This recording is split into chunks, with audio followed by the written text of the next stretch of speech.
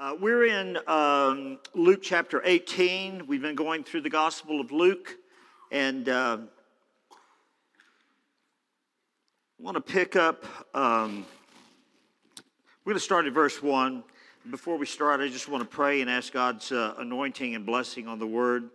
If you would just join me for a moment. Father, we want to just thank you. We thank you so much for your Word. Lord, David said, "It is a lamp to my feet and a light to my path." Lord, that we'd be so lost without your word. Father, your word says that it has life. Jesus says, "The words that I speak are life." And Father, we want to receive your word as life today. That we think about Ezekiel's vision of that valley of dry bones, dead bones, all the deadness that was there. And you begin to speak your word and assemble those bones, and sinew and tissue came upon those bones. And Lord, they were complete. They were complete. There were bodies there, but they were still dead. And it was when you breathed the breath of life into them, Lord, that they became alive.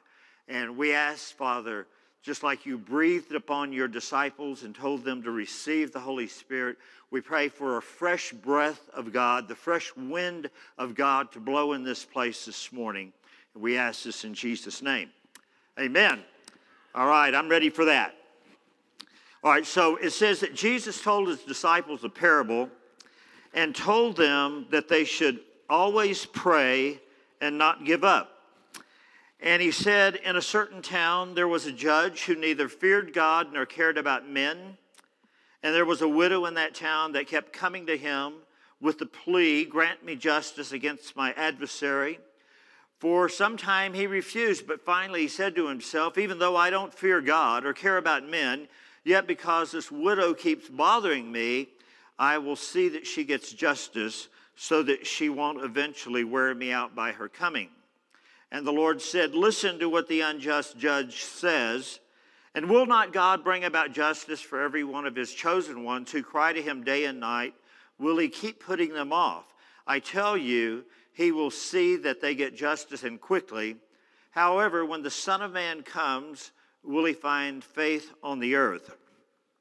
And I just want to, let me just pause there for just a moment, and I just want to talk about this section before we jump to the next section. He talks about men praying and not giving up, and then he tells the story about the woman. A lot of the parables that Jesus speaks about, he speaks about comparing, and then he speaks about a contrast. And this is the contrast. Remember, just like he talks about the kingdom of heaven, he says that the kingdom of heaven is like leaven, or the kingdom of heaven is like what? Fill in the blank for me. Like what? Yeah, kingdom of heaven. Thank you. I forgot what I was going to say, and I needed some help this morning.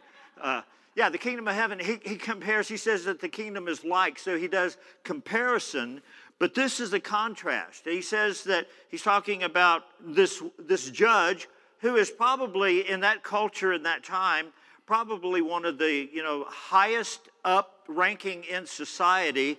And then you've got this widow, and remember we've talked about widows before, that, it's a shame that they were treated this way, but if you were a widow in that day, in that time, and in that culture, you were at the bottom of the list. And so, you had this great span. You had the widow at the bottom of the list, and this judge. And by the way, this was not just a judge like we would have here today in our town.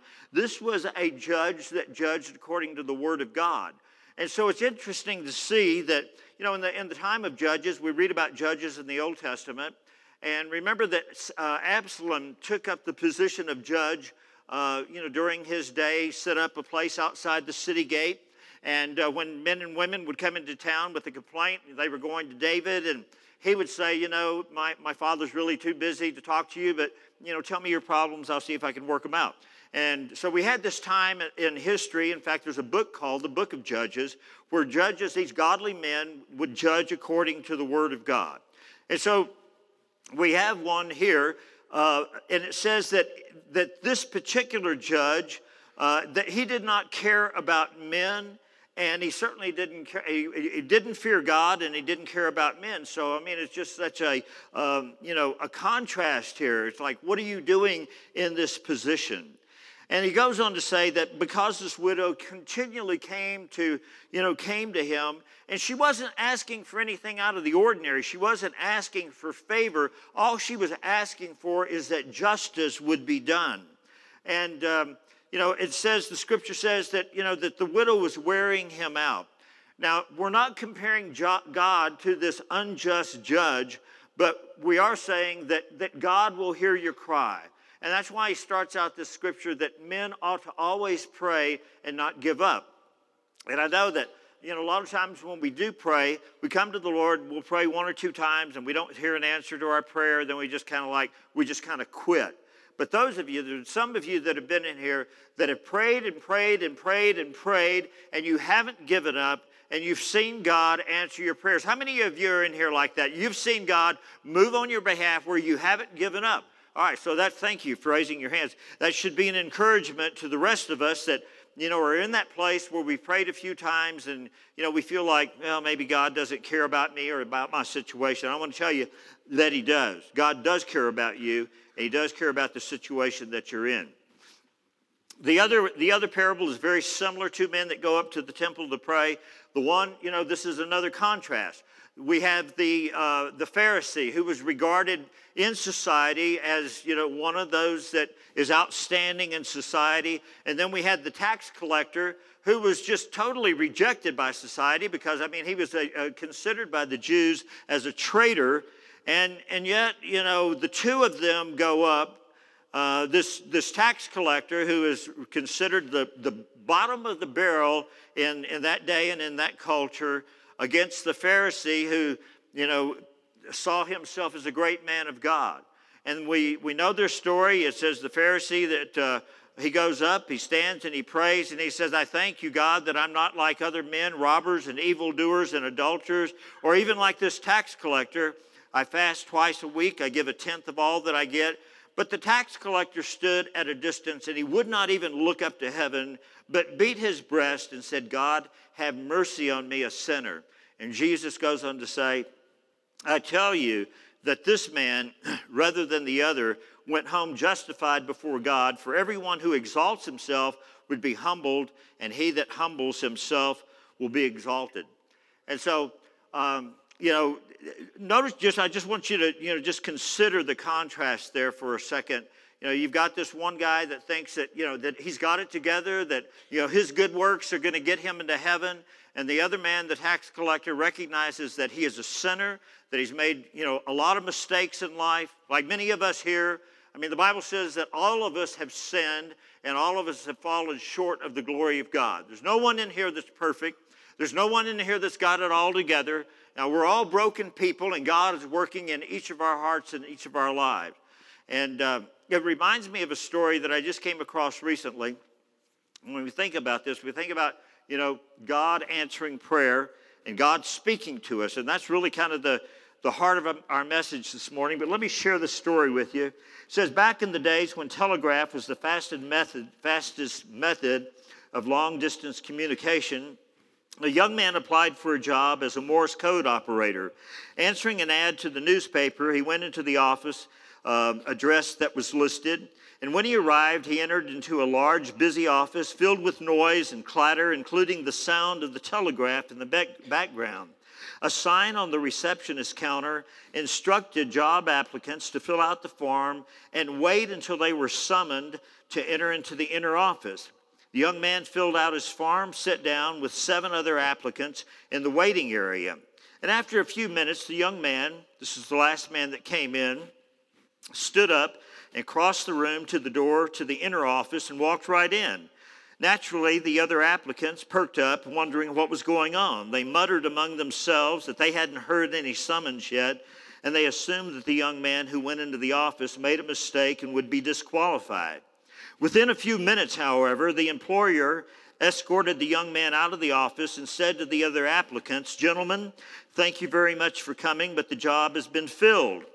And the applicants began to grumble to each other, and one spoke up saying, "Wait a minute, I don't understand. He was the last one to come in. We never got a chance to be interviewed, yet he got the job. That's not fair." And the employer said, "I'm sorry, but all the time that you've been sitting here, the telegraph has been ticking out the following message in Morse code. If you understand this message, come right in. The job is yours. None of you heard it or understood it. This young man did, and the job is his." I want to tell you that God is like that. The voice of God is constantly speaking to us, and sometimes we just, because of the distractions, because we're talking to other people, we got other things on our hearts and minds, that we can't hear the voice of God. I tell you, as a pastor, it's one of the greatest questions that I hear all the time. How can I hear the voice of God? I'm glad you asked it, because that's what we're talking about this morning. All right?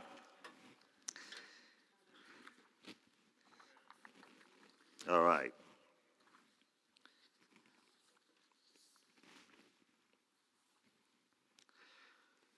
All right, let me just tell you the first thing about hearing the voice of God.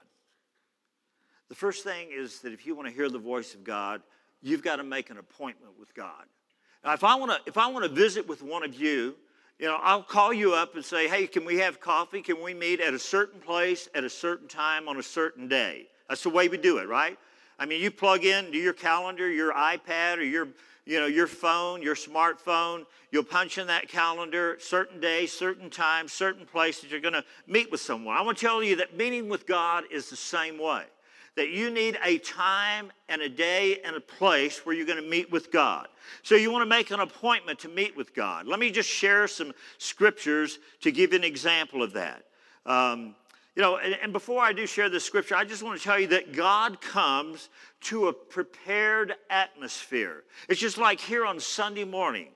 I mean, if our worship team didn't practice and they showed up and the music was, out of tune and they were singing out of tune and off key, it would be hard on our ears and we'd be frustrated with it.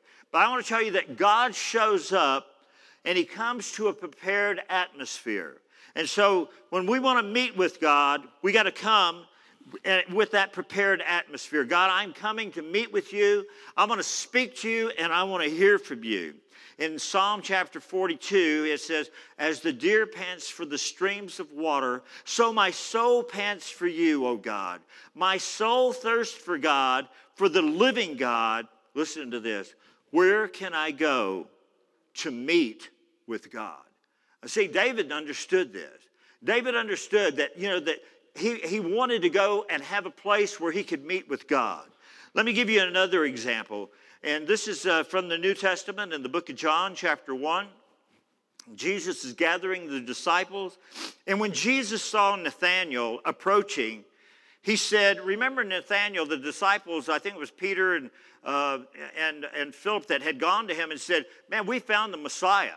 We're finding the Messiah. It's Jesus from Nazareth." And Nathanael says, "Can anything good come out of Nazareth?" And then they meet, and Jesus saw Nathanael approaching, and he said, "Here is a true Israelite in whom there is nothing false." "How do you know me?" Nathanael asked. And Jesus answered, now listen to this. He said, "I saw you while you were still under the fig tree before Philip called you." Now, what's that mean? It means that Jesus was able to see.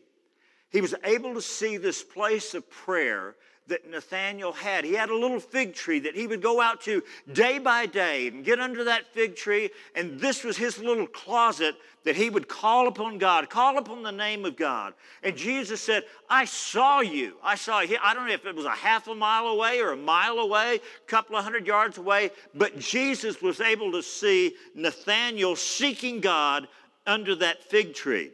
And then Nathanael declared, "Rabbi, you are the Son of God." It was just like all of a sudden, it's like nobody knows. Nobody knows about that fig tree. I've got my own little secret place. Nobody knows about it. And Nathanael declares, "You are the Son of God. You are the King of Israel." And Jesus said, "You believe because I told you that I saw you under the fig tree? You shall see greater things than that." He then added, "I tell you the truth, you shall see heaven open and angels of God ascending and descending on the Son of Man. So the first thing that if you want to hear from God, if you need a word from God, you need to make an appointment with God. You got to have a place that you're going to meet with God, and you got to have a time that you're going to meet with God. Now, some of you, people just ask, well, when is the best time? A lot of people meet with God early in the morning. You get up before you have the distractions of the day. Get up, have a cup of coffee, go to your little desk or wherever you go. And, you open your Bible and you're just trying to commune. You just want to connect with God before you get through the busyness of the day. And others, might do it at midday during your lunch hour. Others might do it after you put the kids to bed at night. And where it's quiet and there's no distractions. Just remember the guys in the telegraph office. There's a lot of noise that was going on, a lot of chatter, a lot of clatter, a lot of noise, busyness, the guys talking to one another. Meanwhile, the little, telegraph machine is ticking out the message. If you can understand this message, the job is yours. Come in through the door. They couldn't hear it. They were distracted. Second thing that if you want to commune with God, you want to get a word from God, you need to be still. You need to be quiet. You need to rid yourself of all distraction. Be still and worship. Remember the psalm that says, I will enter his gates with thanksgiving in my heart. I will enter into his courts with praise. And that's preparing an atmosphere where God can speak to you. Be still and worship. Psalm 46 says, be still and know that I am God. And then we see a great story from 2 Chronicles. He says, just a little background on this. Israel is being invaded. There are three nations or three armies that are coming against them. And they begin to cry out. And one of them says, "Oh, our God, did you not drive out the inhabitants of this land before your people Israel and give it forever to the descendants of Abraham, your friend? They have lived in it and have built in it a sanctuary for your name, saying, if calamity," and this is, you can read this whole story. What he's quoting right here is written in 2 Chronicles chapter 6, where Solomon, or 1 Chronicles chapter 6, where Solomon is dedicating the temple. And these are words that come right out of that passage of Scripture. And they say that if calamity comes upon us, whether the sword of judgment or a plague or famine, and we stand in your presence before this temple that bears your name and cry out to you in our distress, that you will hear us and save us. But now here are men from Ammon, Moab, and Mount Seir, whose territory you would not allow Israel to invade when they came from Egypt. So they turned away from them and did not destroy them. See how they are repaying us by coming up to drive out the possession that you gave us as an inheritance.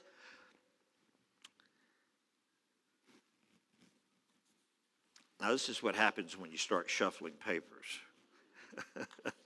It says, and then the Spirit of the Lord came upon Jehaziel, and he said, listen, all of you of Judah, and you inhabitants of Jerusalem, and you, King Jehoshaphat, thus says the Lord to you, because of this great multitude, for the battle is not yours. Now listen to this.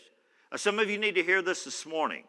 You're battling, you're fighting, but in this particular case, he says, listen, all of you Judah, and you inhabitants of Jerusalem, and you, King Jehoshaphat, thus says the Lord to you, do not be afraid or dismayed because of this great multitude, for the battle, listen to this, the battle is not yours, but God's. And you will not need to fight this battle. Position yourselves, listen, stand still, be still, stand still and see the salvation of the Lord.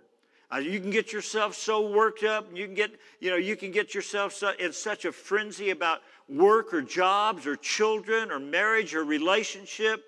And, God's saying, be still, be quiet. The battle is not yours. Let me work in this. Give me an opportunity. And so just be still before the Lord. Call out in the name of the Lord and see what great things that he will do on your behalf. It goes on to say, it says, after consulting the people, Jehoshaphat appointed men to sing. They gathered their worship team together, like we would do today. If there was a great war, great battle, we'd send our worship team out before us and see what would happen. Benji, we love you. You're going first, man. As they began to sing and praise the Lord set ambushes against the men of Ammon and Moab and Mount Seir who were invading Judah, and they were defeated. Now you got to get the picture here. All of Jerusalem is out on this mountain, and they're looking down, into this valley, and here comes these three armies against them. And all of a sudden, just before they get to Jerusalem, they start fighting each other, and they start killing each other. And it says that the men of Ammon and Moab rose against the men of Mount Seir to destroy and annihilate them. And after they finished slaughtering the men from Seir, they helped destroy one another. And when the men of Judah came to the place that overlooked the desert and looked toward that vast army, they saw only dead bodies lying on the ground. No one had escaped. And so Jehoshaphat and his men went to carry off their plunder, and they found among them a great amount of equipment and clothing and articles of value, more than they could take away. There was so much plunder, it took 3 days to collect it. And all they had to do was praise God. That's all they had to do. They just, got into this place. The prophet said to be still. Let's just praise God, see what God's going to do.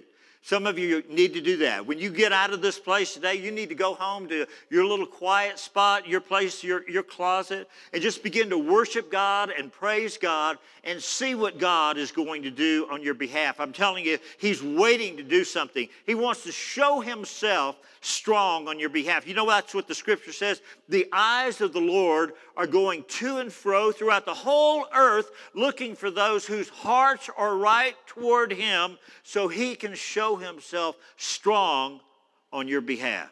That's what God wants to do for you. All right, amen. That's a good place to clap. All right, and then, so worship is so important. Let me just give you another illustration. This comes from 2 Kings chapter 3.